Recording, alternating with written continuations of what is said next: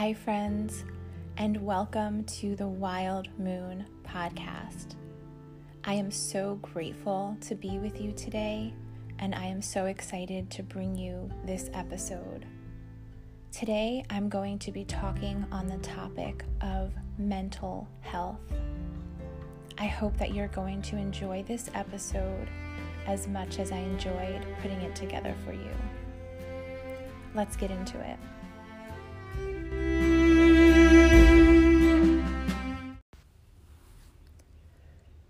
The Uses of Sorrow by Mary Oliver. Someone I loved once gave me a box full of darkness.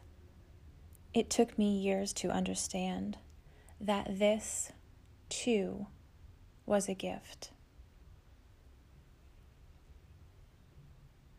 Hi, friends, and welcome to the Wild Moon podcast. Today's episode is going to be all about mental health.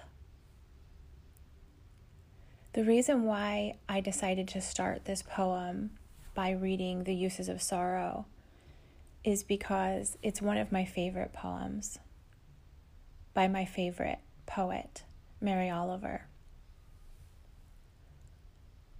I've been drawn to that poem all of my life. For a long time, I didn't know why I was so drawn to it. But as I've moved along my healing journey, I realized that the reason I'm so drawn to that poem is because it talks about darkness being a gift. And for me, darkness has always been my struggles with mental health. For most of my life, I only saw those struggles as darkness. But recently, as I've moved further and further along on my healing journey, I've discovered that those struggles with mental health have truly been a gift because they have shaped me into the woman who I have become and the woman who I continue to grow into. There's so many things in life that appear to be darkness, and later we realize that they truly were a gift. And it is in healing, it is in reflection and understanding that we become able to recognize how darkness is a gift. So, as I mentioned, today's episode is about mental health. Mental health is a topic that is so close to my heart that it almost doesn't make sense to say that it's close to my heart. It almost doesn't make sense to call it a topic at all, because for me, it's just a part of who I am. It's a part of who I've always been. Mental health issues have been front and center in my life for my entire life, for as long as I can remember. Of course, when I was a child, I did not know that it was mental health. Back then, I simply thought that the words that were used to describe me by the adults in my life were accurate. I was called a worrier. I was called conscientious. I was called an old soul. I was called many things, and all of those words that were used to describe me, I believed. It was only later in my life when I came to understand that while all of those things were true to a degree, it was really anxiety. I am an anxious person. person. From the time that I can remember, anxiety has been a constant companion. And whether I was born that way, or whether the circumstances that I lived through conditioned me to become that way, it's not really relevant, because we can spend a lot of time talking about nurture versus nature. What are we born with? What is in our DNA versus what are we exposed to that conditions us? And I will talk a little bit more about that. But one way or the other, I became anxious. And as a result, most of my childhood and my young adulthood was not always joyful. My anxiety caused me a tremendous amount of pain. I worried about everything and everyone. I carried the weight of the world on my shoulders, and when things went wrong, that had absolutely nothing to do with me, of course, because I was only a child, I usually blamed myself. And as it often does, eventually my anxiety manifested itself into depression. Because depression comes naturally when you're constantly worried. And in order to deal with the pain that I lived through on a daily basis, I developed addictions and unhealthy coping mechanisms. I became an emotional eater. I struggled with my weight all of my young life. And I developed really debilitating thought patterns, negative, irrational belief systems about myself and about the world, because I had no other way of dealing with the constant pain that I was living in. Eventually, when I was 15 years old, I became suicidal. My anxiety got so out of control that it took over. I couldn't even function anymore. And I had suffered, obviously, all through my life. But then at age 15, there was the introduction of hormones and a major shift in social life at school. And I just succumbed to all of it. I wanted to end my life. And in desperation, I went to ask for help. And I did receive help. And I will tell that story one day. But for now, I'm going to abbreviate it and say that at my lowest point in that era, I went for help, I asked for help, and I received some degree of help. And that was when I was introduced to the mental health system for the first time.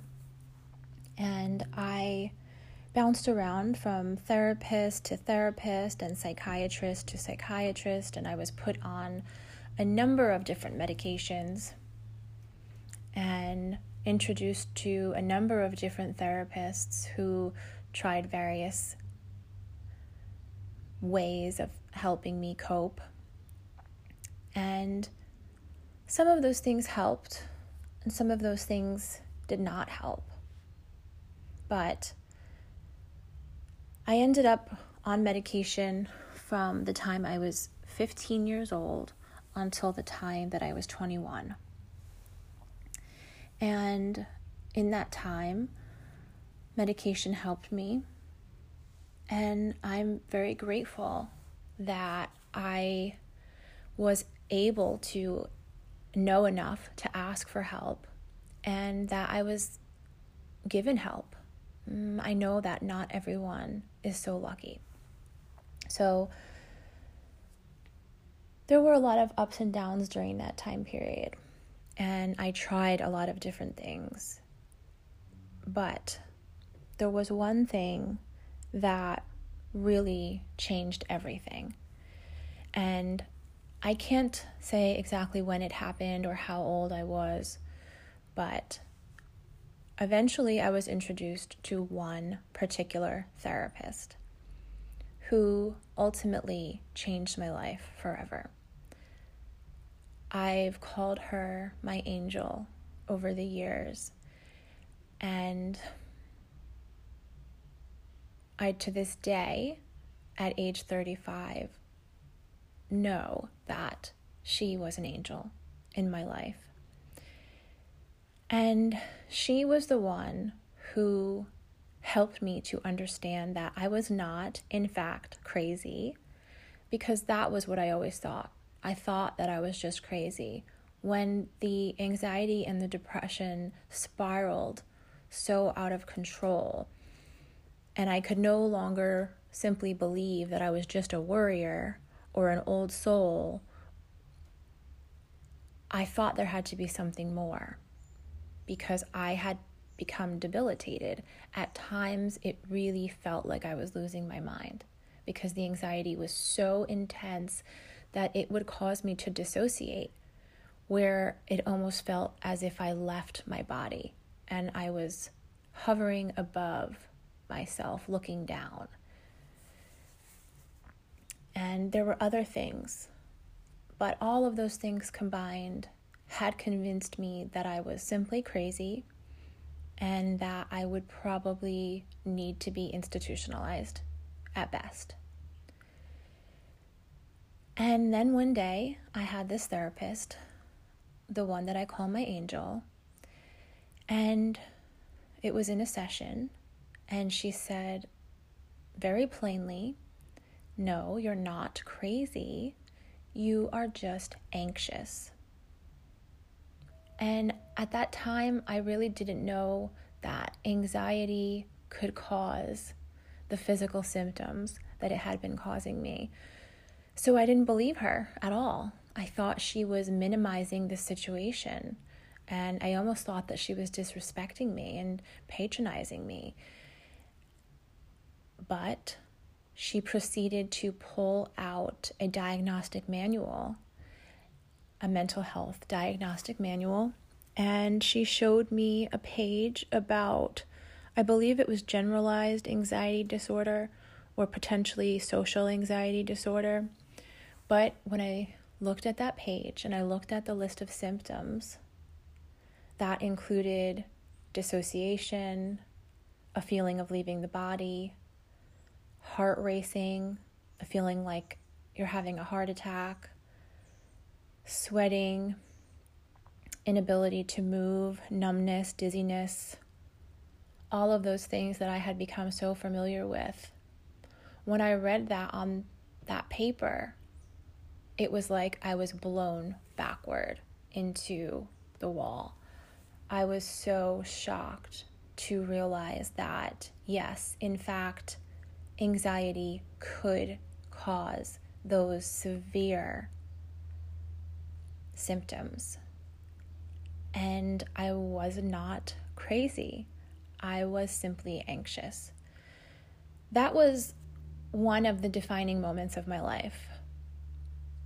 Having the knowledge that what I was going through was not unique, that hundreds, thousands, millions of people go through the same experience. It was really eye-opening for me, and it changed everything. I could write a book on that one topic and that experience, but for now, I'm going to shift this conversation toward what happened next. So what happened next was I had understood that I had anxiety, and I was able to put a label on it. And in some ways that felt limiting and frustrating, that it was just that simple. But in other ways, it gave me hope. And so I stuck with this therapist, and gratefully, she introduced me to something called cognitive behavioral therapy, CBT. Essentially, an entire school of psychological therapy wherein the therapist teaches you how to change the way that you think. And how powerful is it that when we change the way that we think, everything else changes. Now, at the time, I was young and I was naive and I was jaded, and so I was very hesitant to embrace this at all. It's like, what is this? What are you talking about? What is CBT? How can changing my thoughts change my entire life? Because I was pretty stuck in the belief that I was broken. But I think I had gotten to such a point of desperation that I was willing to try anything. And so I did. I got on board with this CBT thing, and I decided that I was going to try her suggestions to start to change my life. So the crux of what CBT was for me and how it worked was that we are all thinking constantly. Eventually in life, if you pursue the path of enlightenment, you will get to a place where you're not constantly thinking. You will practice meditation, you will evolve, you will gain control over your mind, and you will be able to shut off your thoughts, which is a beautiful thing. In the absence of thoughts, when you are fully in your breath and in a place of truly conscious awareness, you are living in enlightenment. But it takes a long time to get there, and most human beings do not get to that point. Human beings that have achieved that enlightenment are Jesus Christ, Buddha, the Dalai Lama, who has come close, and so on and so forth. But most of us are not there. We are constantly being bombarded and plagued by thoughts. People find ways to shut those thoughts off. Addiction is one of the ways that we shut the thoughts off. We get high with drugs, we get numb with alcohol, we get lost in love or sex, we get lost in food. We find ways to just move ourselves out of those thoughts because they can become so overwhelming and so painful.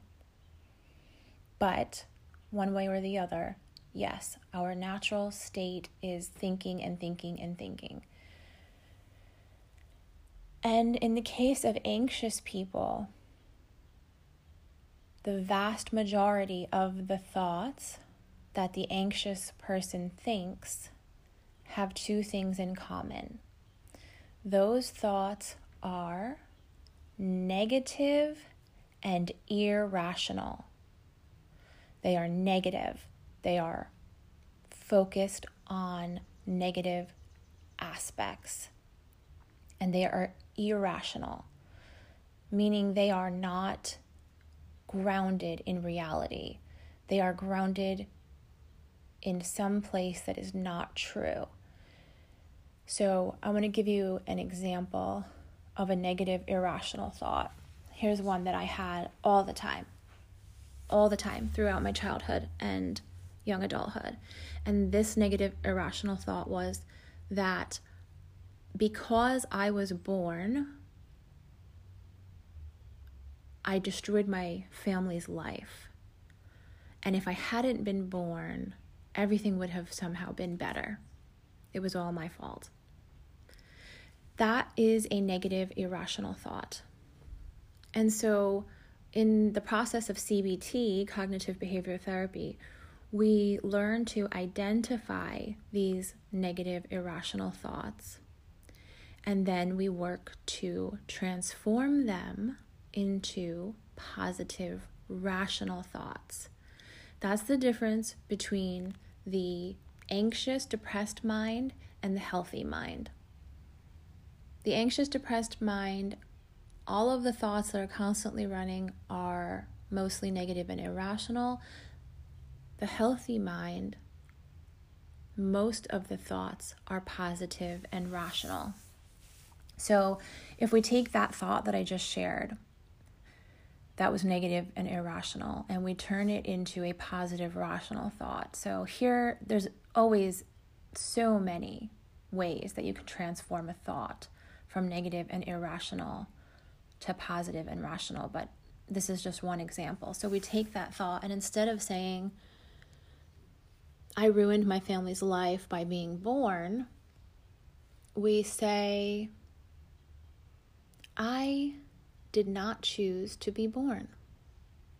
My parents made decisions that led to my birth of their own free will, and I am a beautiful, loving soul. I love my family dearly, and in my own way, I am a gift to my family and to the world. Now, you see the difference between a negative, irrational thought and a positive, rational thought.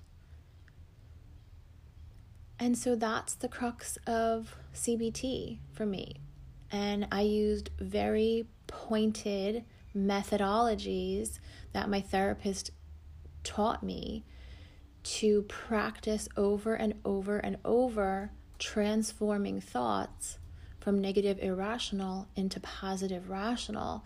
And over the course of about 6 months, I practiced this so much that eventually one day, on what was one of the most beautiful days of my life, the thoughts started transforming on their own. I didn't even have to try. I didn't have to use the practices that were taught to me. Because of the act of repetition, when you do something over and over and over, eventually it becomes second nature. And I remember clearly the first time that it happened on its own. And I used to get anxious in all types of weird scenarios, but I used to walk home from school every day. And I was walking home from school one day on this wooded trail that I walked every day, and I suddenly had this overwhelming feeling of anxiety, and I was moving close to a panic attack, which was not uncommon. And I didn't even think about it, but all of a sudden, my mind transformed the thoughts.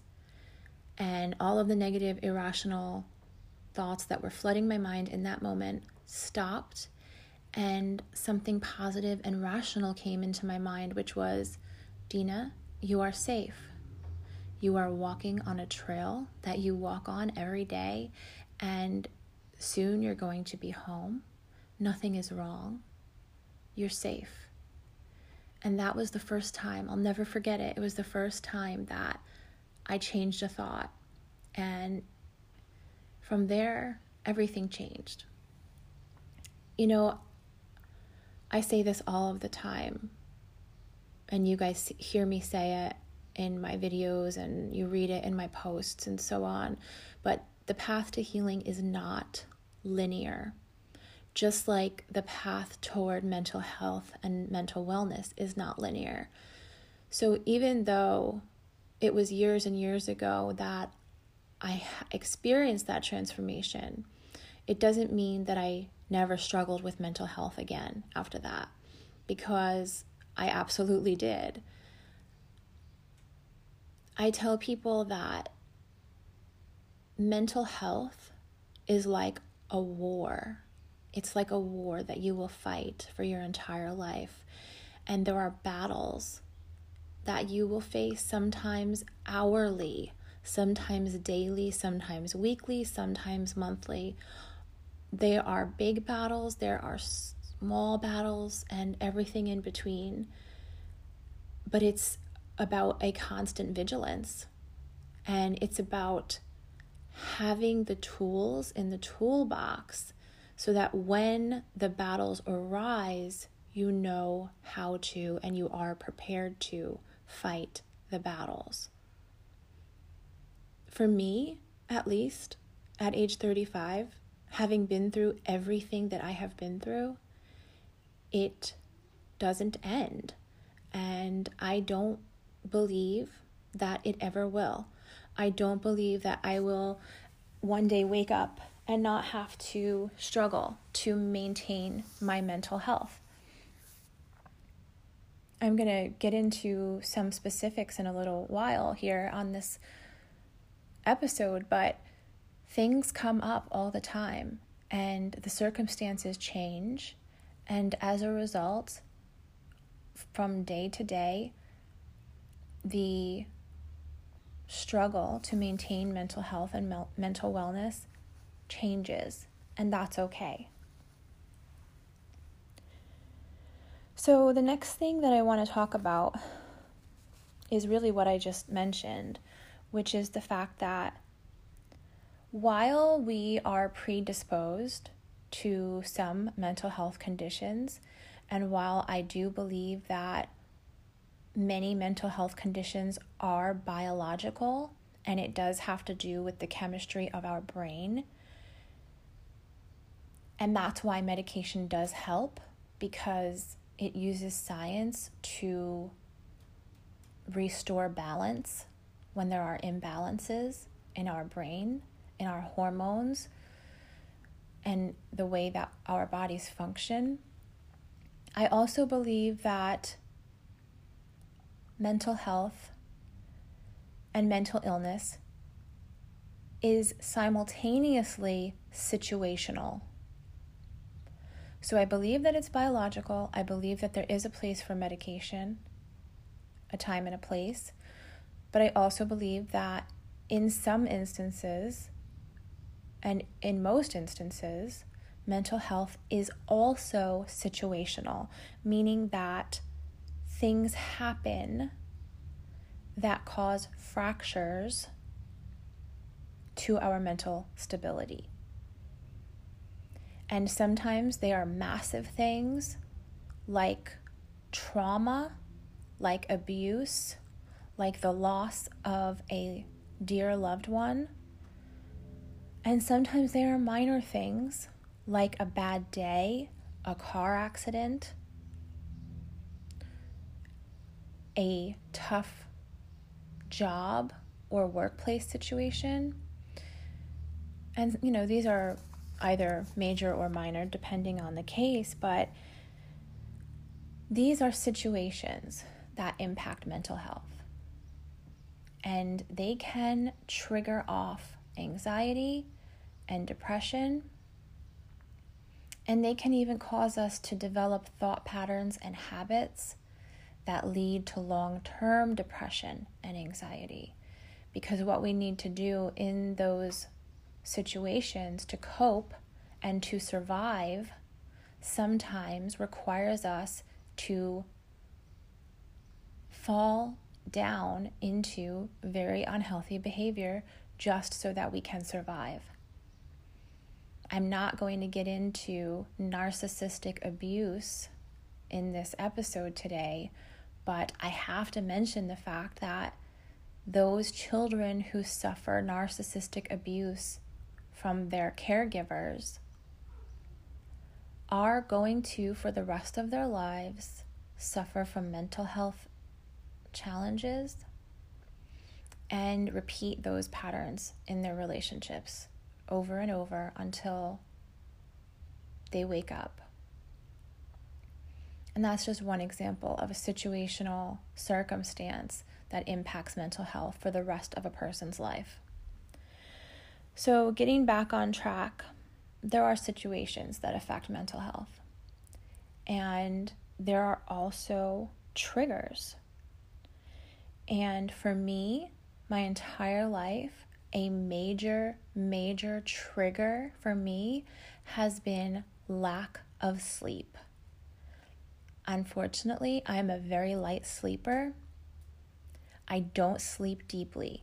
I've had many friends and even family members who can get 4 or 5 hours of sleep a night, and they sleep so deeply that they wake up feeling refreshed and ready to go, and it's so beautiful to witness. I am telling you, I am not an envious person. I don't believe that there's any value in envy.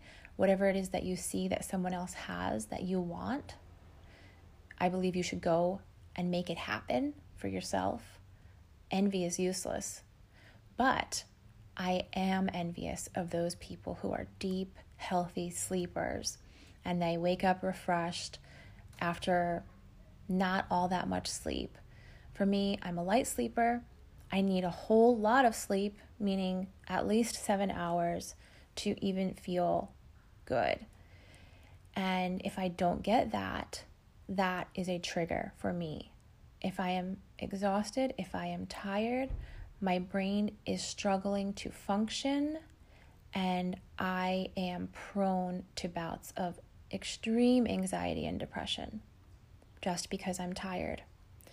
So one of the things that we really need to do in order to combat these mental health issues and to be at our best is to identify what are the triggers. I've known people who have had other triggers. One of my very best friends was someone who the mental health issues that she dealt with were anger. And when she was hungry, she would get angry and she would lash out. And people don't necessarily define anger as a mental illness, but surely getting into such a state where anger becomes an issue that it impacts your life and it impacts the people around you, that constitutes mental instability. And hunger can do that to a person, just like exhaustion can.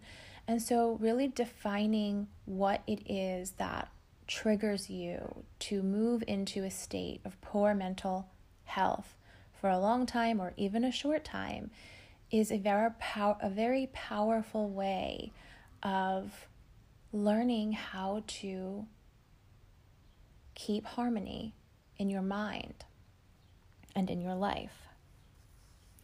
Another huge thing that impacts our mental health is relationships. Now, everyone talks about how important it is to surround yourself with positive people who lift you up and want the best for you and push you to be your best. And it's become very trite to say, be careful how you choose your friends and be careful how you choose your circle. But it's so far beyond that. It's absolutely critical. It's not just about creating a beautiful life of joy or success or happiness or love. It's about survival, especially for those of us who are empathic. Yes, I love you, all of my beautiful empaths. 99.9% of the Wild Moon tribe are empathic. We are empaths, and so it is imperative that our relationships are healthy relationships because we are so sensitive to energy that negative energy, abusive energy, harmful energy from individuals near or around us has the potential to destroy us. Now, I do talk a lot about learning how to observe rather than absorb, because there are times when it is unavoidable that we have to deal with a toxic person. But we should not have to deal with a toxic person every single day of our lives. And the only way that we can avoid that scenario is by choosing to allow healthy relationships and not choosing to allow toxic relationships. Again, this is not always possible. It could be in the workplace. It could be a situation where a child has a toxic parent. There are circumstances where it cannot be helped. And in that case, we have to be able to practice observing without absorbing, if we are even at a place in our life where we're capable of doing that, if we are an adult. And so it's also important to practice grace and forgiveness, because if we did encounter things as children that we could not escape from, there are lasting impacts from that. And that's where we have to practice grace and forgiveness and acceptance of what happened. And this is where I come back to the idea that the darkness too is a gift. Because for me, yes, I did suffer from very intense narcissistic abuse very early in my life. It was completely unintentional and unknowing on the part of the person who imparted it to me. That person was just doing their best. They didn't know any better. And I have had to move through my entire lifetime dealing with that and knowing that that pain eventually turned me into the person that I am now and has given me the light and the ability to help other people who are going through it. So had I not lived through it, I would not be here now. And so I am so grateful for it. I've really come full circle in my ability to accept what happened to me. And that's what I mean when I talk about grace, practicing grace and practicing forgiveness, because it happened for a reason. And it's only when we get so far past it that we can really see with that level of clarity that it was necessary, and in its own way, it was beautiful. And I'm so grateful to be in this place now. So, getting back to situational mental health issues, yes, relationships are critical. And when we identify toxic relationships, when we move into the level of awareness where we see the relationship as toxic, that is when we need to take the steps to protect ourselves and often to move forward and move on. Because not only are we hurting ourselves at that point when we stay, but we are enabling the toxic individual to continue the toxic behaviors that is poisoning their own soul. So I said that I was in that type of a toxic relationship in my childhood. Again, I repeated it over and over again in my adulthood. But that's another story for another time. When we know better, then we do better. And that's where I am now, gratefully. And I hope that many of you are on the path to that as well. So there's a few more things that I want to talk about in terms of mental health. And before I move into some of the questions that I received from you guys on this issue that you wanted me to address in this episode, I just want to talk briefly. This is especially for women, but it applies to men, and we are all about gender fluidity here, so keeping a completely open mind. But the issue that I'm going to bring up here is hormones. So this is something that I've only personally identified within the last year. And that is that once a month, I have a complete mental health breakdown that is a result of my hormones. And for all of my life, I seriously believed that my mental health just fluctuated. I couldn't identify a rhyme or a reason. I probably blamed it on situations, individuals, so on and so forth. But finally, in my 34th year of life, I started tracking my cycles, my menstrual cycles, using an app. And in doing so, in addition to tracking my cycles, the app allowed me to track my moods. And so I started doing that. And what I discovered after a short time was that 3 or 4 days before my period started, every month, I had a complete mental health breakdown. Anxiety went through the roof, depression went through the roof. All of my usual coping mechanisms that I would use to take control of my mental health really would do nothing for me during those time periods. And so I realized that it was simply where I was at in my cycle each month. And it was pretty crazy to understand that hormones have the power to impact our mental health in such an extreme way. And so month after month, I, tracked this, and eventually I saw the pattern, and it was so liberating because for the first time in my life, when that would start to happen, I would simply look at the calendar and I would say, oh, hey, I'm not actually losing my mind right now. I'm feeling this way because my hormones are out of whack. And so, it's not necessarily something that we can control, and it's not a fun thing to go through. But having the knowledge that this is what's going on is freeing, and it allows us to, number one, know that what we're going through is temporary, it's hormonal, and it will in fact stop.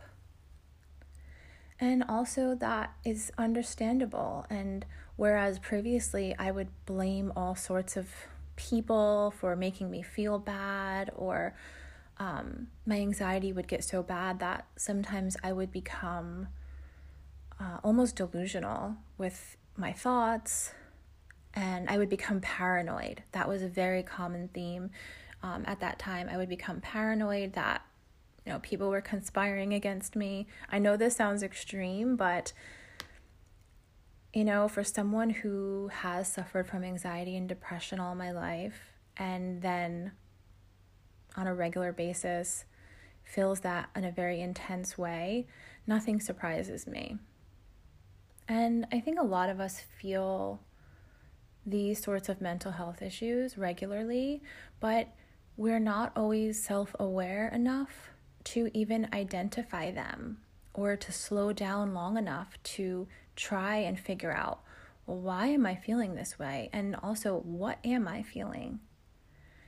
And so sometimes it's difficult, and we feel ashamed, and it's certainly difficult to share so openly some of the inner workings of our minds. But in doing so, once again, we move further along the path of healing, and it's a beautiful thing. And I'm so grateful for my tribe here that shares in this journey with me and constantly reminds me that I am not alone. It's the most beautiful thing. And for every one of you that writes to me to say thank you for the work that you are doing, I am equally in gratitude for you all for sharing with me on this journey. So I digress, but I did want to touch on hormones and the reality of what type of an impact they can have on us. And that's going to take me into some of your questions. And so one of the big questions that I received from you guys on this topic of mental health is, how can we take care of ourselves? How can we deal with the day-to-day stress of life as, and you fill in the blank? It could be as a mother, as a single mother, as a married mother, as a working mother, as a stay-at-home mother, as a woman, as a daughter, as a sister, as a friend, as a man, as a husband, as a father. There's just so many walks of life, and we all face mental health challenges, and we all are trying to work toward being the very best versions of ourselves. And so in all of that, you guys were asking me, how do I manage my life and still keep mental health as a priority and still take care of myself? And so really what I will say here is that it all comes down to self-love. You guys hear me talk about this all of the time, but self-love is the foundation on which all wellness, all evolution is built. If we do not first have a solid foundation grounded in self-love, nothing else matters. Our career, our relationships, our dreams, our goals, our desires, our passions, our purpose, none of that can be built up, none of that can be successful if we are not first building that on a solid foundation of self-love, where we love ourselves, where we recognize and acknowledge our worth, our worthiness, and we build from there. It is not selfish to practice self-love. Practicing self-love is the single most selfless thing that you can do, because it is only when you are existing in self-love, when you are acting as the best version of yourself, that you can then serve others. If you are not taking care of yourself, you are trying to serve from an empty vessel, and you have nothing to give anybody else.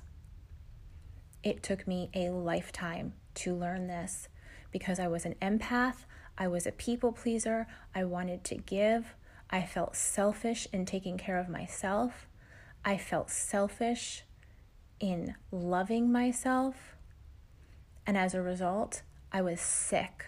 My entire life, I was sick.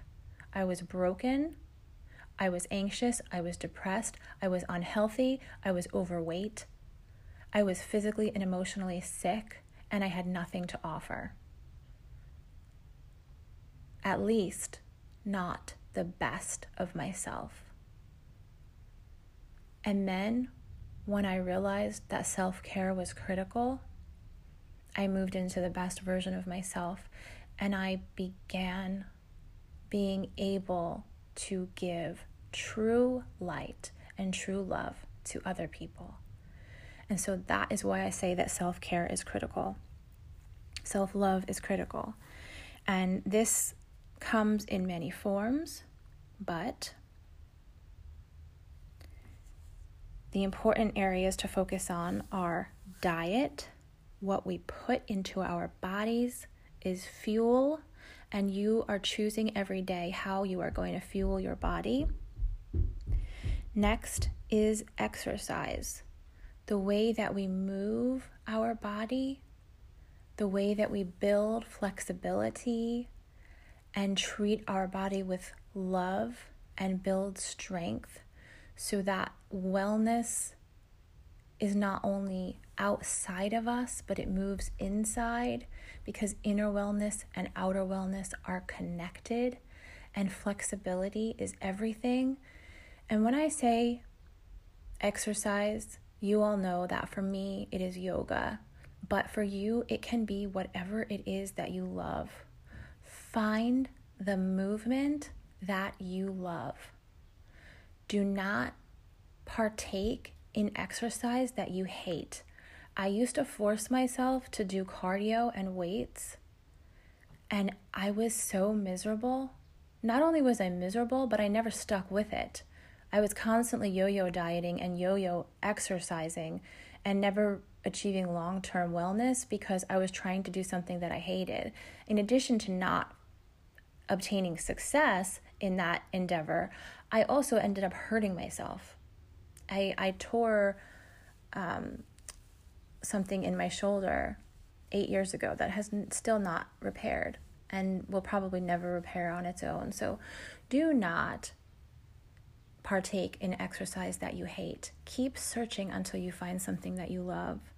For me, it was yoga, and finding Vinyasa yoga has been one of the single most life-changing things that has ever happened to me, because now I have an exercise that I love, and it's so beautiful in so many ways. But again, that's a conversation for another day. But moving along on the topic of self-love and self-care, we talked about diet, we talked about exercise, we have talked at length about relationships, but I want to add here setting boundaries and avoiding codependent relationships.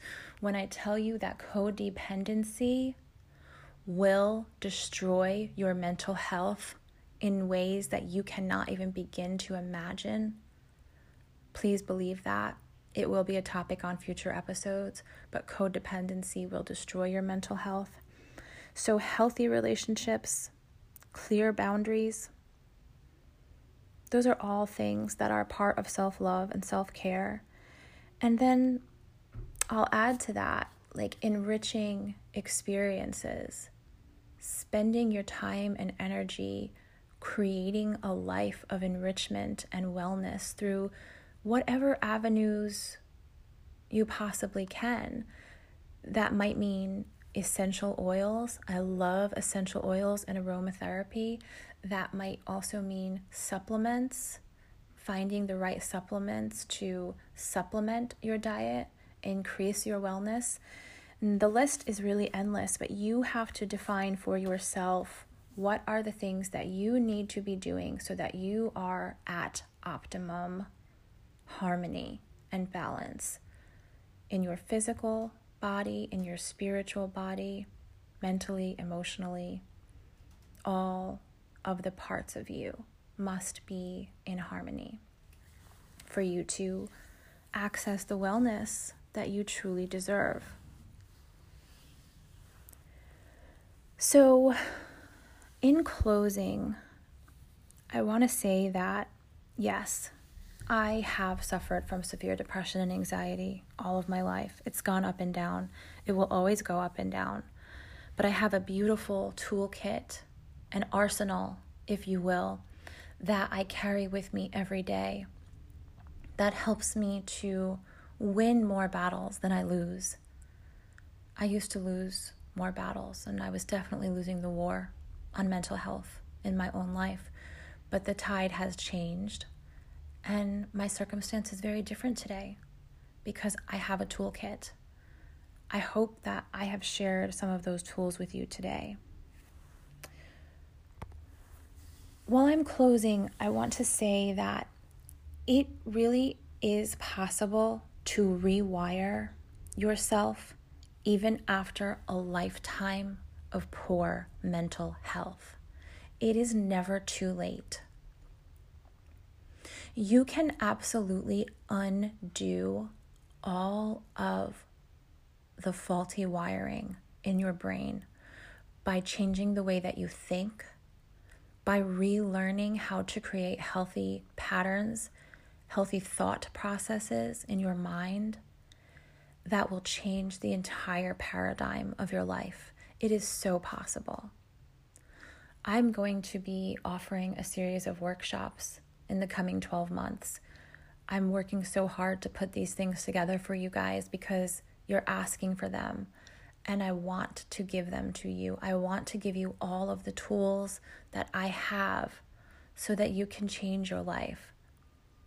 And I don't have everything together yet, but I promise you that it is coming. Keep asking me, keep telling me what you need, because that only presses me to feel further inspired and pushed to create for you what you all need, because this is my calling as a healer.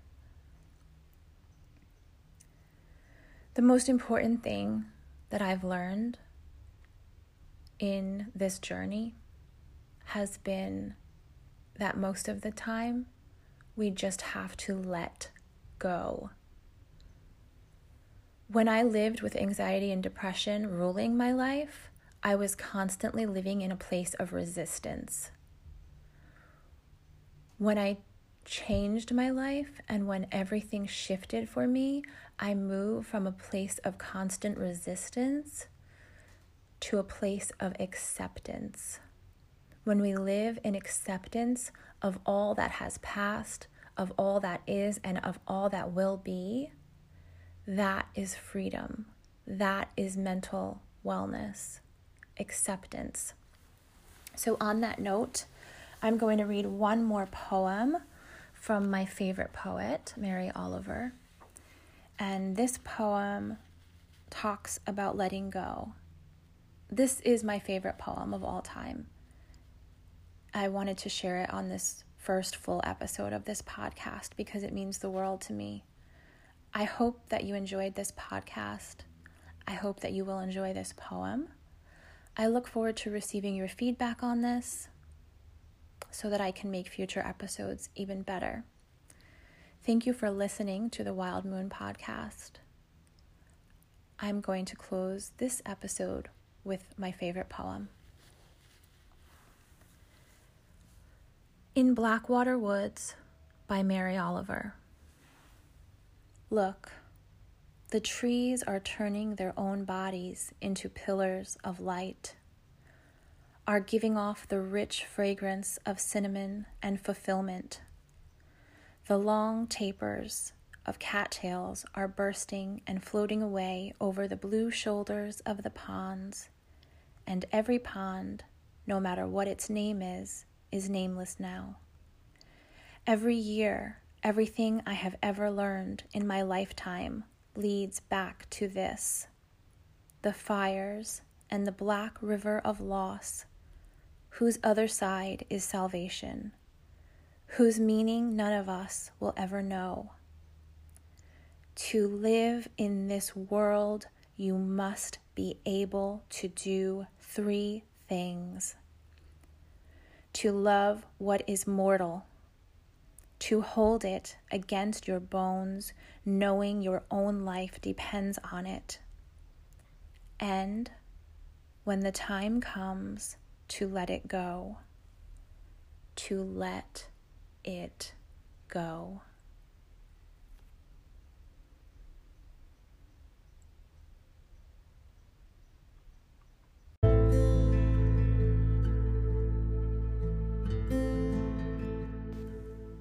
Hi again, friends. Thank you so much for listening to this episode of the Wild Moon podcast. It was such a joy and a pleasure to record this for you, and I'm so grateful for your presence and your listening. I would love to know what you think, so please follow me on Instagram. My name there is @wild.moon.co.